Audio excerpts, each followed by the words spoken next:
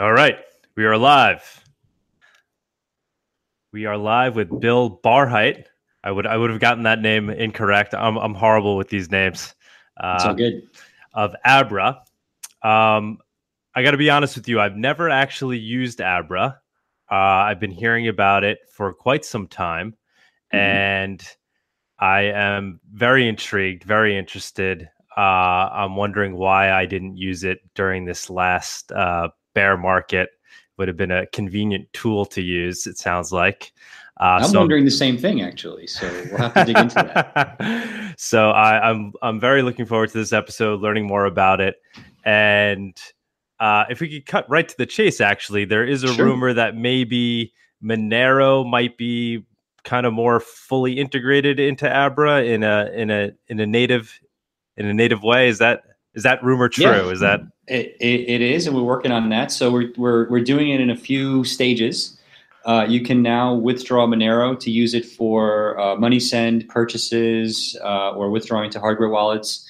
That's all live now, and we have people using it, and that's great. And then the next step is to also allow people to deposit Monero into the Abra wallet. That's a few weeks out, but we will get to it. We're crazy busy right now, but I love Monero. I think it's a really cool tech, and I'm really excited that we've been able to add this feature. So I hope people try it out and give us some feedback. when did that go live? I think it was 2 weeks ago or last Okay. week. I don't know, because I also get I have to separate from the marketing message when we send it out to users and when we start testing internally, because I see it for a while before the public, and so sometimes it gets my internal wires in my head get crossed as to when it's public. But I think it's been a couple of weeks now that the public has had it in the app. So if you Okay. just download Abra, the easiest thing to do is, if you want to try it, it's pretty cool. You just put a bunch of Bitcoin in the app. You can convert the Bitcoin to Monero, and then literally press withdraw to an external Monero wallet, and you'll see how it works. It's super easy. That's awesome. And Yeah. then, like you said, in a few weeks, you'll also be able to deposit with Monero. Yeah, by far the bigger request was for withdrawals, because people want to use Abra to convert existing cryptos into Monero for their purchases, send money, whatever the reason. So we had that request for a few cryptocurrencies. And if you look at in terms of deposit and withdrawal support, in most cases the withdrawal requests were like 50x more than the deposit request, because they were looking at using Abra as the vehicle to get that crypto in the first place, and then of course at that point the withdraw mechanism, which is a quasi spend function, is more important. Awesome. So why did you guys? I mean, we'll get into what Abra is. Obviously, we need to talk about that. But why Sure. why are you Yeah. guys? Why'd you guys even add Monero? What was the? Why do you guys So like yeah, Monero? I I don't mean, think it's that. first of all, I have to put my personal bias aside, right? I am a huge fan of the tech behind Monero. I have a very strong bias as a cypherpunk, a longtime cypherpunk. Used to have the long hair and the earrings back in the early '90s. I'm all about the manifesto of information privacy and privacy on the internet, and I fundamentally believe that that's a should be a human right. Now that aside, what Abra does is we run a crypto wallet which enables people to and the crypto features. We also have equity features for our non-US users, but for our US users, the wallet basically, and our global users actually, the wallet allows you to buy, store, hold, transfer between 30 different cryptocurrencies. The largest ones, Bitcoin, Ether, of course, Litecoin, Bitcoin Cash, et cetera, et cetera. And then there's a long tail of currencies, and obviously Monero and a couple others at the top of that, like Zcash at the top of that long tail. And you can exchange between any combination of the two. If you're holding Ether, you can go to XRP. If you're holding XRP, you can go to Monero, et cetera, et cetera. The decision in terms of what we add is based on several factors, and ultimately it comes down to demand. Just given the large amount of work involved in supporting all of these cryptocurrencies and being able to exchange between them, manage liquidity. It's actually a complex undertaking. And then we have other parts of our business which enable people to deposit fiat via our partners and convert the fiat into crypto. Internationally, outside the US, we've launched an equity business which allows via our Asian subsidiary non-US persons to invest in equities via crypto, which is pretty cool. And so we have to weigh, all of the things we're working on at once in building this kind of crypto bank, if you will, versus, what our users really want and what would be cool to work on, but maybe no one wants per se. Awesome.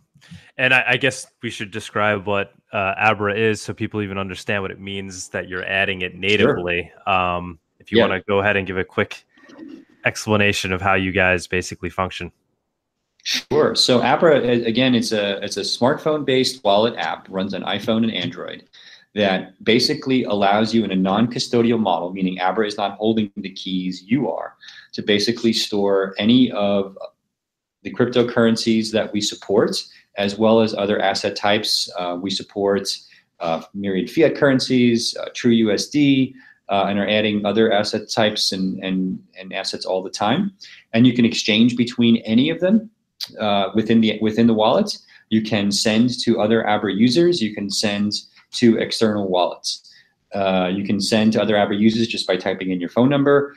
You can exchange just by clicking on the exchange button and saying, I want to convert my TrueUSD to XRP. I want to convert my XRP to Monero, or any combination of that. And as we just talked about, you can obviously withdraw to external wallets, either for payment or for storing in a hardware wallet, or if you want to move on to an exchange. We also have a lot of users who move their assets onto an exchange, and they treat Abra more like an offline wallet that they can carry around with them, which is, a little bit more convenient than a hardware wallet, because you can put it online, but you don't have the security risk of somebody being able to hack it, since the keys are offline. Right. And then but I guess what the real kind of difference between you and exchanges and a lot of the other companies out there is that you don't actually hold you don't actually own these assets as a user. You really kind of always you only own the native assets, right? So, which are Bitcoin and soon to be Monero. And then everything else is basically through, you'll explain this, but through smart contracts where you feel like you're owning these assets, but you're really kind of just leveraging your Bitcoin or potentially your Monero to own those assets. Yeah, that's right. So the easiest way to explain is in terms of the equity business we launched. I'll emphasize, because I know we have a lot of Americans watching that's a non-US thing, but functionally it's important to explain how the smart contracts work. If you want to basically buy, an investment in Apple shares or in Spiders, which is a tracking ETF, you basically use Bitcoin or Ethereum to say, okay, here's $1,000 worth of Bitcoin, and convert that into $1,000 worth of exposure to Apple. And in the background, to you, it looks just like you're investing in Apple. Mechanically, if the price of Apple goes up versus the dollar, you're going to end up with more dollars at the end of the transaction. If the price versus the dollar goes down, you're going to end up with less dollars at the end of the transaction. But all of the settlement and movement is happening based upon Bitcoin multi-sig scripts in the background. And there's lots of presentations I've done online, and others in my team have done online. They're on YouTube and Reddit and other places where you can read more about the detailed mechanics of how these smart contracts work. In trading terminology, it's what we call a delta neutral business, which means you're not taking balance sheet risk against Abra to get that price exposure. And again, it's a long explanation as to why, but we've done this with lots and lots of asset types now, and we're really good at it. And the system has worked for quite a while. And our users generally don't have to understand the nuanced mechanics of how all this is happening. They just know that if they want to use Abra to get price exposure or to move money or whatever, that it just works. Just like when you swipe a credit card, it just works. So, and then over time, we've taken lots of different assets native because it's easier to support them native once the volume gets to a certain point. You can't do that with equities, right? Because we're not a broker dealer or anything like that. So which ones are native? Which ones are native? So we've launched native withdrawal support for everything. Right? Meaning you get native access to every cryptocurrency in the system, and soon, hopefully, TrueUSD as well. So you can actually do TrueUSD withdrawals. But if you're holding, let's say, I don't know, Dogecoin on, I don't even know if you have that on Abra. I get that you could retrieve it natively, but you're never actually holding Dogecoin, right? Not yet. Until Not you yet. get, okay, Yeah, not yet. you will be able to hold it natively. So the Okay. goal is to take all of the cryptos native, Okay. and so we're just doing it in stages, like I mentioned. So because it's a lot of work, but like I said, most of our users won't even see the difference once that happens. It's more of an under the hood difference. It actually has a difference to Abra because of the cost basis for us. It actually costs us money to maintain the synthetic assets. But part of the advantage of doing it that way is we can roll out new assets very, very quickly and then learn what's interesting to our users. And then take certain assets native later on if it warrants it, or take them out of the system if they're not showing any interest with our user base. So all the cryptos that you guys carry will eventually be native, and they'll no longer be synthetic assets. That's right. And then the synthetic assets that you have or will have, those are always going to be based on smart contracts that use Bitcoin as collateral only, or will eventually you'll be using other coins as collateral as well? Yeah, the system supports Bitcoin and Litecoin as the base asset class, which you're calling the collateral. Almost 99.999% of our users are running that off of Bitcoin right now, but we have the ability to switch users more or less at will to other assets, particularly Bitcoin forks, just because of the way the multi-sig scripts work. We haven't ported it to other non-Bitcoin forks at this point. The first logical choice would probably be Ethereum, because that actually gives us certain capabilities in the smart contracts that we don't get with Bitcoin. But right now, to be honest with you, our system works great, and so there's not a lot of reason for us to be investing in ports that don't really add a lot of value to what we're doing. Why would a user choose to use Litecoin versus Bitcoin? Well, we don't give them the choice. Okay. There's business reasons why we would want that to happen. Gotcha. For example, in terms of how the hedging works or mining fees or other things, but none of those things are creating those kind of problems for us right now. So it's a good kind of hedge in terms from a technology perspective to have that in our back pocket. And we've thoroughly tested it. We've been very public about the fact that we've done it. But we haven't had a big reason to switch users onto Litecoin yet, for example, or even porting to another asset like Ether or potentially Monero. But yeah, that's kind of what I was eventually getting at, because I mean, I ultimately see, I don't know if you agree with this at all, but I ultimately see Monero, if there is any hedge to Bitcoin in the crypto space, they all seem to follow Bitcoin, right? But if you had to choose a hedge based on technology, I kind of see Monero as kind of being the only hedge to Bitcoin if you were going to make that comparison for various reasons, like on a technical level, the differences in the technology and the differences in the protocol. So just curious if you guys were ever considering potentially that on the back end using Monero for those purposes, if that would ever potentially come into play.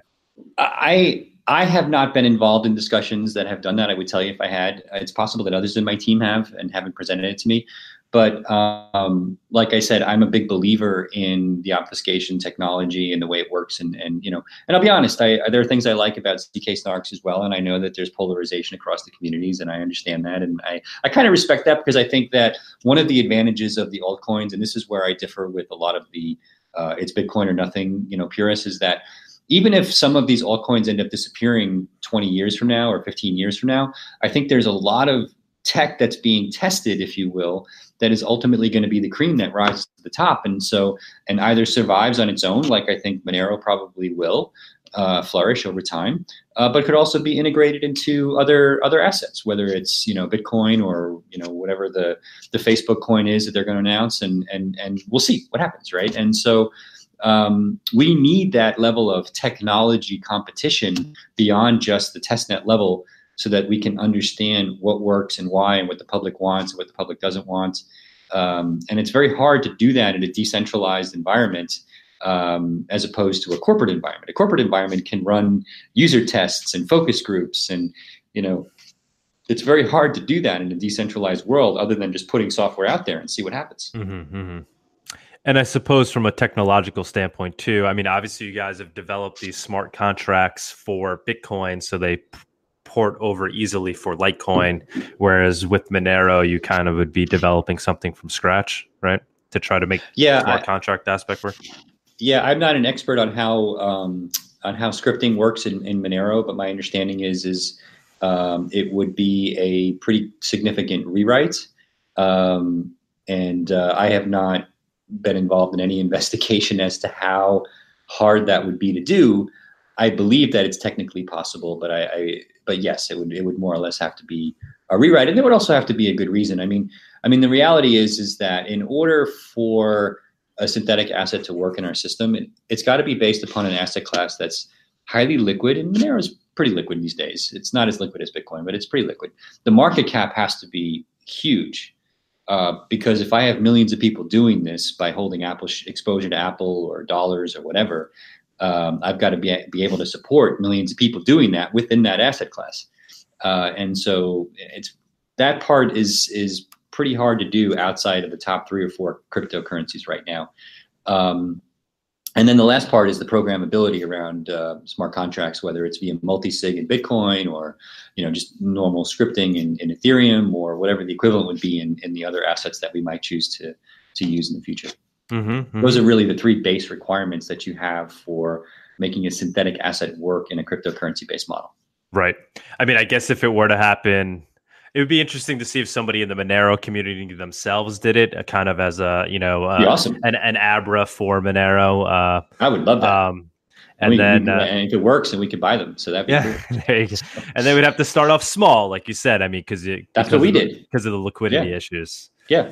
Look, when we started Abra, we got our Series A funding. I mean, Bitcoin was worth a fraction of what it's worth now, and we kind of predicted to our investors, look, if this is going to work, the Bitcoin ecosystem is going to have to grow at a pace that either is slightly behind us or certainly at par with us. And that's basically is what happened, right? I mean, you see kind of slow growth in the core capabilities that are released, and in a decentralized governance-free environment, that's probably what should happen. And that's worked for us, right? The exchange-based liquidity has been there. The multi-sig capabilities have worked great.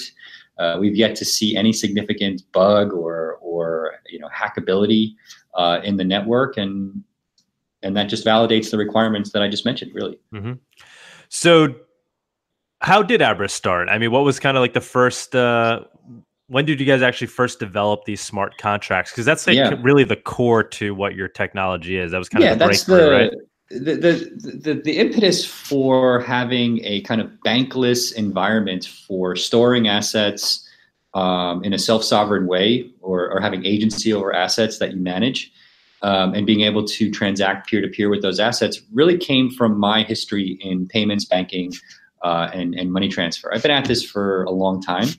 I was on Wall Street for a while at Goldman. I was at Netscape, and I worked on developing certificate authorities, for example, back in our original SSL days at Netscape. And so I've seen all kinds of permutations of the tech, but I've also worked on things like money transfer and remittances in developing markets in Haiti and in Mexico, Central America, Philippines. And I wanted to develop a single banking app that really worked like WhatsApp does for messaging, but for money, meaning develop for the first time a global app that could function as a WhatsApp for money, whether it's for money transfer and payments, investing, lending, borrowing, if you're from the consumer's perspective. There is no single app that does all of those things. Most large countries have 1 or 2 apps that do portions of them, right? Whether it's Cash App or Venmo or WePay in China, or Transfer in Mexico, or whatever. There's lots of examples in different countries. So, but there's lots of legal reasons why it hasn't happened in a global footprint cross-border model. And a lot of that just comes down to regulation and trusted third parties versus no trusted third parties, or what I call, self-sovereignty over your assets. And so the idea of Abra was, can we develop an app that allows me to hold $1 on a smartphone for the first time? Because if I can put the $1 on this, that means that if I can, and at the same time, if I can transact it peer to peer, like, a string between the two phones to move the money, and there's no financial intermediary in the middle, well, then I probably have a model that will work globally peer-to-peer. And that became the idea of the synthetic asset, originally the synthetic dollar, if you will.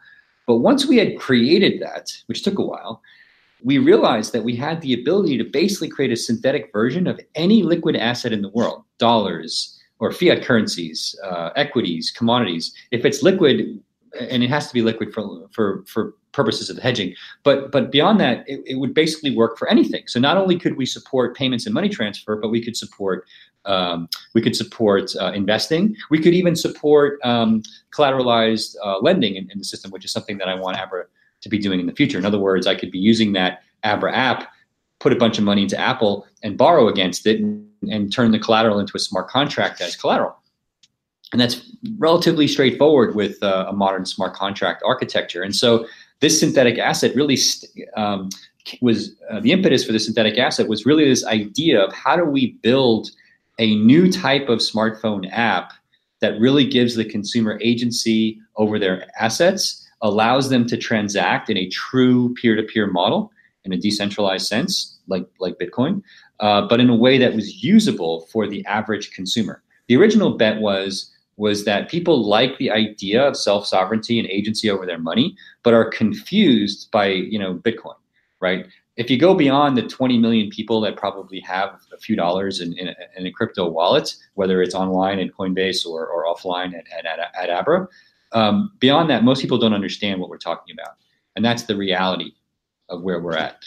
And so the idea of being able to have a synthetic dollar, if with the right user experience, or a synthetic Apple share with the right user experience, means that somebody in the Philippines can receive money from somebody in the US peer-to-peer, or somebody in Mexico can invest in Apple shares without actually having to go through their bank, or can invest in spiders without having to go through their bank, and convert those to Monero when they're done, right? And then withdraw it to a hardware wallet. All of that is being done without a financial intermediary. That's the breakthrough that I was going for with Abra. And it's actually, to be honest, really expanded beyond what I thought was originally going to happen. And it's been pretty exciting because we have hundreds of thousands of users all over the world now doing stuff with our app. It's just so cool. So yeah, at what point did you see that larger vision of synthetic assets? So you said, so kind of the first one was the dollar, right? Did you already know it at that point when you guys are trying to do that? Well, that it was like, then also the guy in Venezuela could buy Apple stock? Like at what point was that? That's a good question. I mean, the vision was there from the beginning. Like I wanted that WhatsApp for banking. That's just, whether WhatsApp for money, WhatsApp for banking. Like I've wanted that since the very first regulator meeting I've been in, right? When I just, my head was ready to explode after the meeting, probably going back 15 years. First time I came out of a money transfer regulator meeting, when I said, they don't understand what I'm talking about, my head's going to explode, and I said, well, there has to be a way for me to do the equivalent of have the cash in my pocket and hand it to you. I can't hand it to you right now because you're a flat guy on a screen. And so, but if I can do that synthetically, like with the proverbial string between the two tin cups, but using the internet, that's interesting. But you can't actually put a piece of paper in the phone. It has to be digital somehow. And that led to the idea of the synthetic asset. But then eventually we realized, hey, this technology really does enable this entire vision, right? The technology kind of caught up, or our understanding of what we had actually caught up with the vision. And that was a big breakthrough for us. I mean, it was like a real aha moment that we were really onto something here. Look, we have to comply with regulations all over the world. And there's no such thing as, a regulatory arbitrage system that says, okay, you're free to go do whatever you want, anywhere you want. But as soon as you remove centralized custody, as soon as you remove, a centralized financial intermediary, you're largely, not completely, but you're largely liberated to enable people to transact in a mostly self-sovereign way. And that in of itself is a big breakthrough. And it right sizes the compliance and regulatory oversights in a hopefully manageable and realistic way for Abra as we grow over time. Mm-hmm, mm-hmm. So where are we? This is very exciting. I mean, it is. I think it's very cool because you guys are like kind of living up to the visions of what Bitcoin was meant to do, right? So it's like becoming the rails of the new financial world, and Monero as well, hopefully. So are we at the point where somebody in Venezuela could essentially buy Apple stock through Abra with Bitcoin? Oh, it's happening today. So, Okay. so this is pretty cool. So one of the things that we see now and this originally happened before we launched the equity product internationally, is people were doing things like going to local Bitcoins, buying Bitcoin, putting it in the Abra app, and then storing it as dollars. Because if you're in Venezuela or Argentina, there's a history of people storing money as dollars, but then the government confiscating it. But they can't do that with Abra because you're holding the keys to those dollars, right?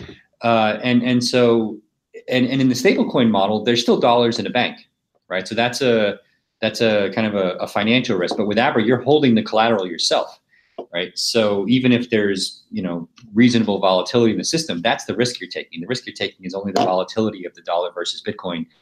It's not all of the dollars you're holding, because there's a hedge in the smart contract. And so that's a big breakthrough. And so now we're seeing it with equity investing as well. But we saw it right up front with just people putting Bitcoin in and converting it to dollars or euros. I hate to get ahead of ourselves here, but is there kind of a world beyond Abra? Do you ever think about that? I mean, like for example, we have Bisq, which is kind of transcending exchanges, and it's like a decentralized exchange. Is there potentially a more decentralized version of Abra that we may see in the future? Something where... Yeah. Go ahead. Well, I would like Abra to be a more decentralized version of Abra. I think that there's a couple of things that I'd like to see happen over time.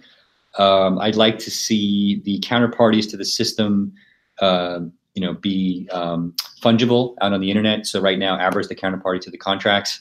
I would like Abra to get out of that business. We actually don't make money as the counterparty. We make money on a spread, and there's lots of ways to do that. You can take a rake by just brokering two parties to come together. There's legal issues with doing that in different countries, and we would want to be cognizant of how to do that. But that's a much bigger opportunity, and if it's done correctly, I think a big breakthrough. Right? I think decentralized peer-to-peer lending hasn't really been achieved at kind of like Bitcoin decentralized scale. And I would very much like to see Abra evolve into something that's much more of a decentralized network, where we simply become one player on a network that we've enabled for everyone. Our vision was not to own the app or the user experience. Our vision was to enable that. We've done what we've had to do to be in business so far, dealing with the limitations of the small company, the limitations of what Bitcoin and other technologies can do, the limitations of our dependency on exchanges, et cetera, et cetera. But that's going to evolve as well. And I think that will enable more types of decentralized services that are more decentralized than Abra is able to be now, right? I don't know whether that's 5 years out or 20 years out, but it's going to happen. And whether it's me or someone else, it's going to happen. Does it ever get to the point where the kid in Venezuela can essentially buy Apple stock anonymously? Do you think that we ever get to that point? I don't see how that doesn't happen. I mean, if you really think it through, I think, so there's this discussion going on with the international regulators who basically set global policy around what we call the travel rule and money transfer. And this isn't something that's specific to crypto. If you're Western Union or MoneyGram, you basically have to follow, or banks, you have to follow certain rules about knowing your customer's customer, for example. So meaning, where did the money come from? But not just from you, but from the person who sent it to you, right? And so they have issues related to this in their existing money transfer business. But now they're trying to extend those rules into crypto, right? Which is particularly interesting for your community and our Monero community. And look, long term though, those concepts are completely untenable, right? For things that your community and our users of Monero and Zcash totally understand, which is that technology is going to make its way into everything, and you can't stop it. We know that. Okay, so in the meantime, yes, we'll have to adopt technologies because the government tells us to, that basically, especially if you're Coinbase and centralized exchanges that say, hey, we won't allow the money to come into the Coinbase account if the UTXO is traceable back to some dark website, right? But 10 years from now, that is an untenable request, because there won't be any such thing as a UTXO set that you can trace X levels deep. That's my prediction. I could be wrong, but that's my prediction. So that leads to the answer to your question, which says, okay, once you basically know that movement of the crypto assets can be completely anonymous or will likely be completely anonymous across all asset types that are digitized, then what you do with those smart contracts is private at that point, right? Because two people can basically use a free piece of downloadable software to enter into a bet that say, the guy in Venezuela thinks the price of Apple is going to go up. You, the guy or the gal in China thinks the price of Apple is going to go down. We digitally sign this contract, agree on how much of the principal goes into escrow, and it's self-settling. And we can't stop it at that point because we both agreed on what the oracle is to determine who's in the money on the contract. So that's not possible today, right? But that I would be stunned if something like that wasn't possible in the next 36 to 48 months, right? And it's not dissimilar to what's happening with things like DAI and where basically you have an almost completely independent, decentralized, management-free system that pegs the value of a bunch of assets to some arbitrary third-party asset, which is another way of asking the same question you asked. It has to happen. I don't see how you don't go from the way things are to that scenario in some way. I just can't see how it doesn't happen. Yeah, it seems inevitable. I mean, because it just seems like it's the more efficient version of what we currently have, and that's what we're trending towards, right? So it's kind of creating this more fluid economy where value can just be seamlessly transferred from person to person, whether it's stocks or currencies or. Yeah, and I think we're probably in this model for a few decades, maybe even at least for a couple of decades, where most people will continue to transact via the models they understand. You go to Fidelity, you go to Schwab in the U.S. or the equivalents in Europe and Asia, and you basically use your bank account to fund an account, and that account gives you what you want. But if you're in countries where that's simply not possible because of the corruption, the banking system, it's just cut off from the third party world, and you want to transact, that's where this, I think, will become really interesting. Mm-hmm. And who knows? In some ways, they may end up leapfrogging what people in our countries are doing out of necessity, mm-hmm. Certainly from a technology perspective, right? But I think that necessity here will breed innovation, and as we start seeing corrupt governments that have a history of inflating the value of people's money to zero, and doing it over and over again, we will see solutions from technologists who are basically saying, enough. Here's a better way to do it. We can compete with the government in a way that they can't stop. And that's not to be anarchist or anti-government. That's just to deal with the reality of what individual consumers are seeing in certain countries. And so we'll see how that makes its way into our lives, where we do have kind of quasi-efficient banking systems. But it's going to be a really interesting few years for sure. Well, you obviously really get this stuff. I mean, you're obviously a guru in the space. You really understand this on multiple levels. So, I mean, this is the Monero Talk Show.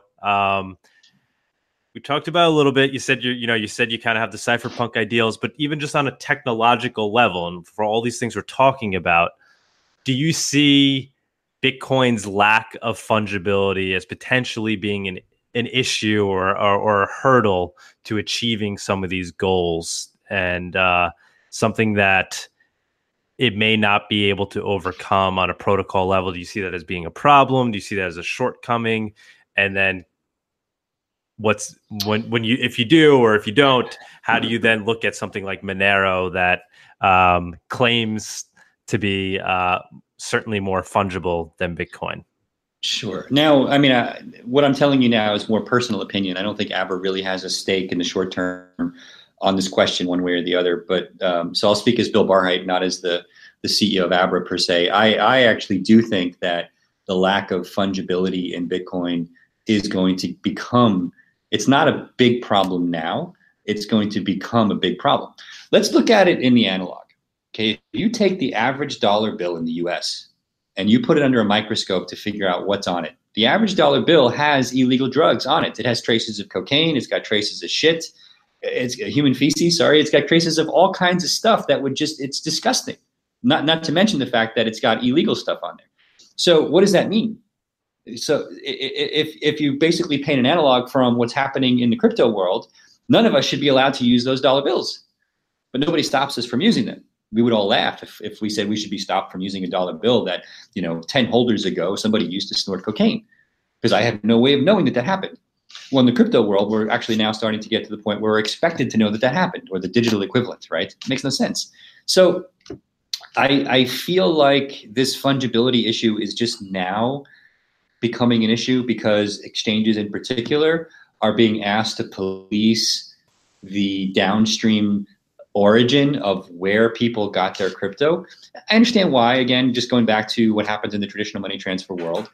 But as crypto starts to get cycled around and around and around, and people had no idea who's holding it, 2 or 3 people downstream, you're asking people to police something that I think at scale is just untenable. Now we deal with it because there's very few people holding crypto in the big picture. Crypto doesn't move around on chain a lot.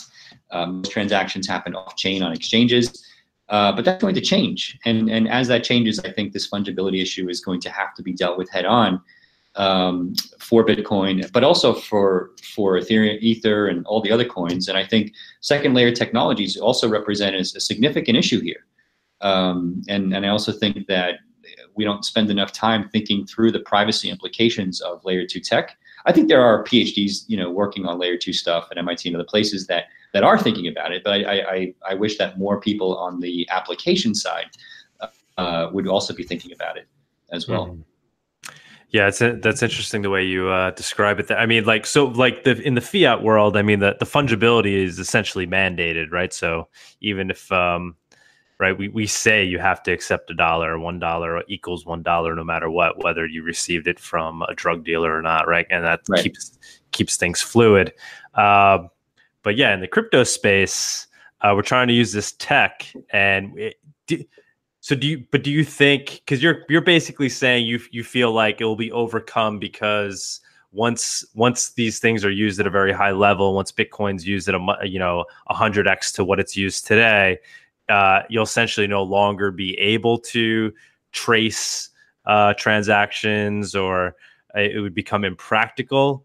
So you don't think it needs to be fungible on the protocol level? You think they'll always it will kind of work itself out in terms of size? I don't think it'll magically work itself out. I think somebody's going to have to do something. Okay. Coders are going to have to do something to proactively create capabilities within the protocol that make this fungible. There's going to be no pixie dust sprinkled on top of Bitcoin and all of a sudden makes it fungible, right? So it's going to require, in the case of Bitcoin, probably, folks in Bitcoin Core saying, hey, I want to work on this, and then having the community support it, like any new feature in the Bitcoin Core capabilities. So, but I think that there is an analogy, again, in the analog world. If you take $1,000 to your bank and say you want to deposit that, the bank will ask no questions about where the money came from. But they're quite capable of scanning that money to find out what's on it in terms of, all the disgusting stuff that I talked about before. But they don't do that, right? For some bizarre reason, they're not required to do that. And I say bizarre because the answer is that they will never be able to take a deposit again because every single dollar bill is tainted. So why do we make a difference then for electronic transfers versus paper cash transfers versus cryptocurrency transfers? They should all be the same. And the reality is that unless the government explicitly knows that somebody is doing something wrong and has a court subpoena to basically go figure it out, they're wasting time and money with this effort, right? And they're going to lose. The amount of money that we spend on AML and AML-related processes versus the the wins that the government gets as a result is insane. It's just the biggest mismatch. The only thing that's probably worse is the war on drugs. Mm-hmm. And so it has to end at some point. And I think crypto is probably the single best chance for it to end. And then that points to the fungibility issue, which I think people will ultimately want. They don't understand it. It's just like hacking. People don't understand hacking until they've been hacked. And then it's too late. right? And so I think that, and then the same thing happened with Facebook. They abused, a lot of these privacy issues enough to the point where people did start to care. At the beginning, a lot of people talked about it, but most people just didn't care, right? It's not like people complaining about privacy in social media is a new phenomenon. What's new is people starting to care, right? And still, most people don't care. So yeah, that's the reality, right? There's books out, people I know, there's pundits on talking heads on TV, and the average person still doesn't care, but way more people care than what used to. And so the issue with all this stuff is that until it becomes personal, right, it's not. And so in our world, things become personal because your account becomes blocked for no apparent reason. You can't do a deposit or a withdrawal, or you've been hacked, on an exchange and you can't access your funds, et cetera, et cetera. That's when it becomes personal. That's when you start to say, oh, maybe I should have been using a non-custodial wallet for this stuff in the first place. Or maybe I should be using a privacy technology like CoinJoin or something else to move my crypto around in the first place. And so this is where smart developers who have these insights, who understand, what it means, to be a cypherpunk should say, hey, if we're in the know, we owe it to the community to have the foresight to do what's right. Right. But you also have to have developers who are excited to work on that, because nobody's putting a gun to an open source developer's head and said, go work on this. That doesn't work that way. So you've got to combine, this is stuff that people want to work on, with the need, right, with the foresight. And it all has to come together. But it's going to happen, for sure. Very cool. Thank you for the good answers. Yeah, thank you. Let's see what. There's a question that's been coming up. I guess the fees for withdrawing Monero are currently quite high on Abra. Are you aware of that? Yeah. Is that something that I am? That's something we're working on. Okay. The initial implementation, is using. It's partially based upon our Bitcoin implementation, and so we're trying to undo that. It's going to take a little bit of time, but we will get there. But I am aware of the issue, and hopefully it will be fixed very soon. Okay. So how about like regulations? So these are all like SEC regulations, tax implications. Obviously, these are things that you guys have to deal with on a daily basis. Or is there some kind of, is Abra just like a traditional exchange, or is it approached a little differently, given the fact that it's all kind of based on these smart contracts and not actually trading actual securities and things like that? Yeah. So for the native coins, we basically route conversions across exchanges. So Abra doesn't actually touch the assets. So it looks like a little bit like an atomic swap, but it's really actually happening via an exchange partner. So in other words, if you're going from native Ether to native Monero, for example, that's not Abra acting as the counterparty. It's literally just happening on an exchange. And so that's the process there. But in terms of the legal question, look, I mean, we have customers all over the world, and it's a never-ending process to work with regulators. We have lawyers in many, many countries at Abra, and we have operating subsidiaries which have their own lawyers as well. And so I'm constantly talking to regulators about educating them about what we're doing. Many are still in learning mode. And so, we talk to all of them. Obviously everybody's seeing what's happening with Kik and the SEC there. And it will be really interesting to see how that plays out. And I'm very surprised at how publicly it's playing out. But, it actually, of course, makes it more interesting. But we've been as reasonably cautious as we can be and proactive as we can be in getting out in front of all of these issues. So, for example, with our equity product, we filter out U.S. users because U.S. law is very unique in terms of what we're doing there. And then our lawyers are engaged to basically figure out a model that would allow us to eventually and hopefully launch that product to U.S. Persons as well. And so it's just one of those features where if you're using Abra and you're a Singapore person, you actually see a slightly different version of Abra than if a U.S. person. We try not to do that. But we also are committed to obeying local laws, right? So by and large, it does turn into a single app globally, but there are a few exceptions. Mm-hmm. And then how about I hate to call it privacy coins because I don't really like to call Monero a privacy coin. I just think it's digital cash. It's a cryptocurrency. Are you guys thinking about those differently because of regulations as well? Is that no? I mean, our model is a little bit different because it's non-custodial, right? So we're fully committed to the user being in control of their own assets. And so if you have the keys to your Monero, what you do with that, it's up to you to obey the law. Just like when you have $100 in your pocket, it's up to you to not break the law with $100 in your pocket. And so I don't think there's any regulator that I've spoken to or heard of that has expressed concern with users using what you're calling a privacy coin on their own in a non-custodial peer-to-peer model. They do express concerns about banks and exchanges getting into that because of things like the travel rule that we talked about before. But I also believe that that's a short-term kind of sub 10-year problem that's probably going to go away. I could be wrong, could be naive, but I think that they're going to fight a losing battle long term on that. But the non-custodial model, I think, is fundamentally different because at that point you're saying I, as a consumer, have agency over my money, but I also have agency over the idea that I shouldn't break the law. And then at that point, it's up to me to not break the law, not up to Abra to basically guarantee that I don't break the law because Abra's not holding my money. Right. Gotcha. And then, so in terms of the smart contracts, I guess a few questions. Is anybody else doing anything similar to that? Is that is Abra kind of the one and only? And that's I have heard of a couple of companies that are trying. I haven't seen anybody getting any traction. There's a lot of moving parts that have to work correctly. I think if you look at the DAI model, there's some overlap in terms of our philosophy, in terms of how their synthetics work and how our synthetic works. I haven't seen the details of Facebook's announcement yet. We'll see what they come up with. But that's probably more of just a traditional stablecoin is what the rumors are. So we'll see what happens. But stablecoins are just that. It's cash in a bank, and that's either in the U.S. treated as a money transfer product or an e-money product in international markets. And so there are synthetics in kind of traditional Wall Street trading that are not based upon crypto. They're just based upon underlying fiat positions that are stored in accounts, right? But that's not what Abra's doing. So I do think what we're doing is very unique, at least so far.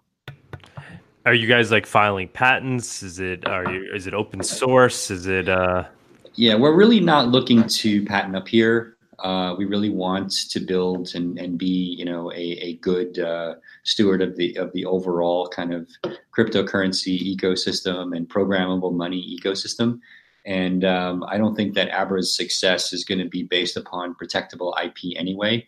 I think it's going to be based upon solving consumer problems and our ability to give consumers a really good product that they are excited to use, not because we have some patent that everybody's going to have to pay me, a tenth of a penny on when they do a P2P transaction or some nonsense like that. All right. I mean, I think we basically covered it. That was that was great because I know you've been on a lot of shows, so people have certainly heard a lot of the basics of Abra.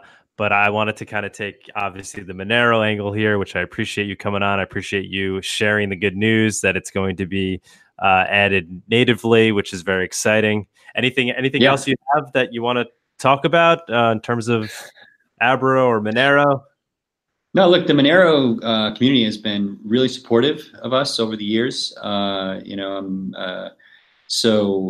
Ricardo and I talk every once in a while, and we hang out a couple times a year, and I've always enjoyed that. And I get into interesting discussions about where all this is going, and so I'm really excited about where we're going with these capabilities. And look, we're a very feedback-driven company, and so the one thing I would definitely say is that keep the feedback coming. We do pay attention. We read it religiously, Reddit, Twitter, Facebook, all of it.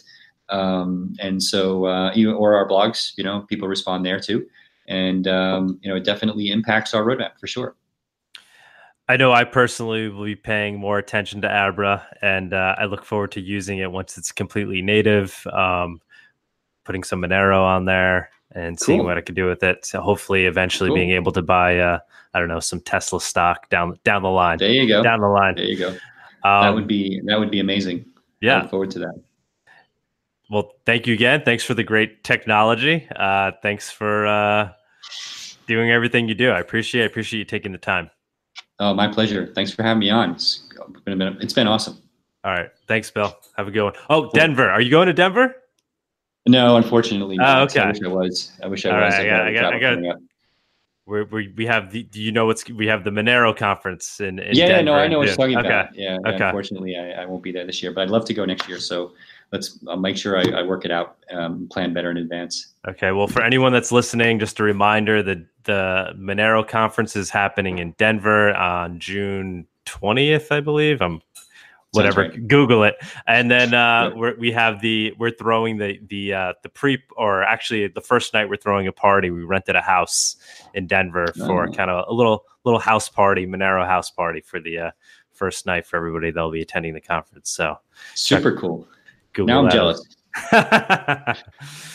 All right, Bill. Thank you. Hey, thanks for having me on. All right. Thanks. Good luck. Take care.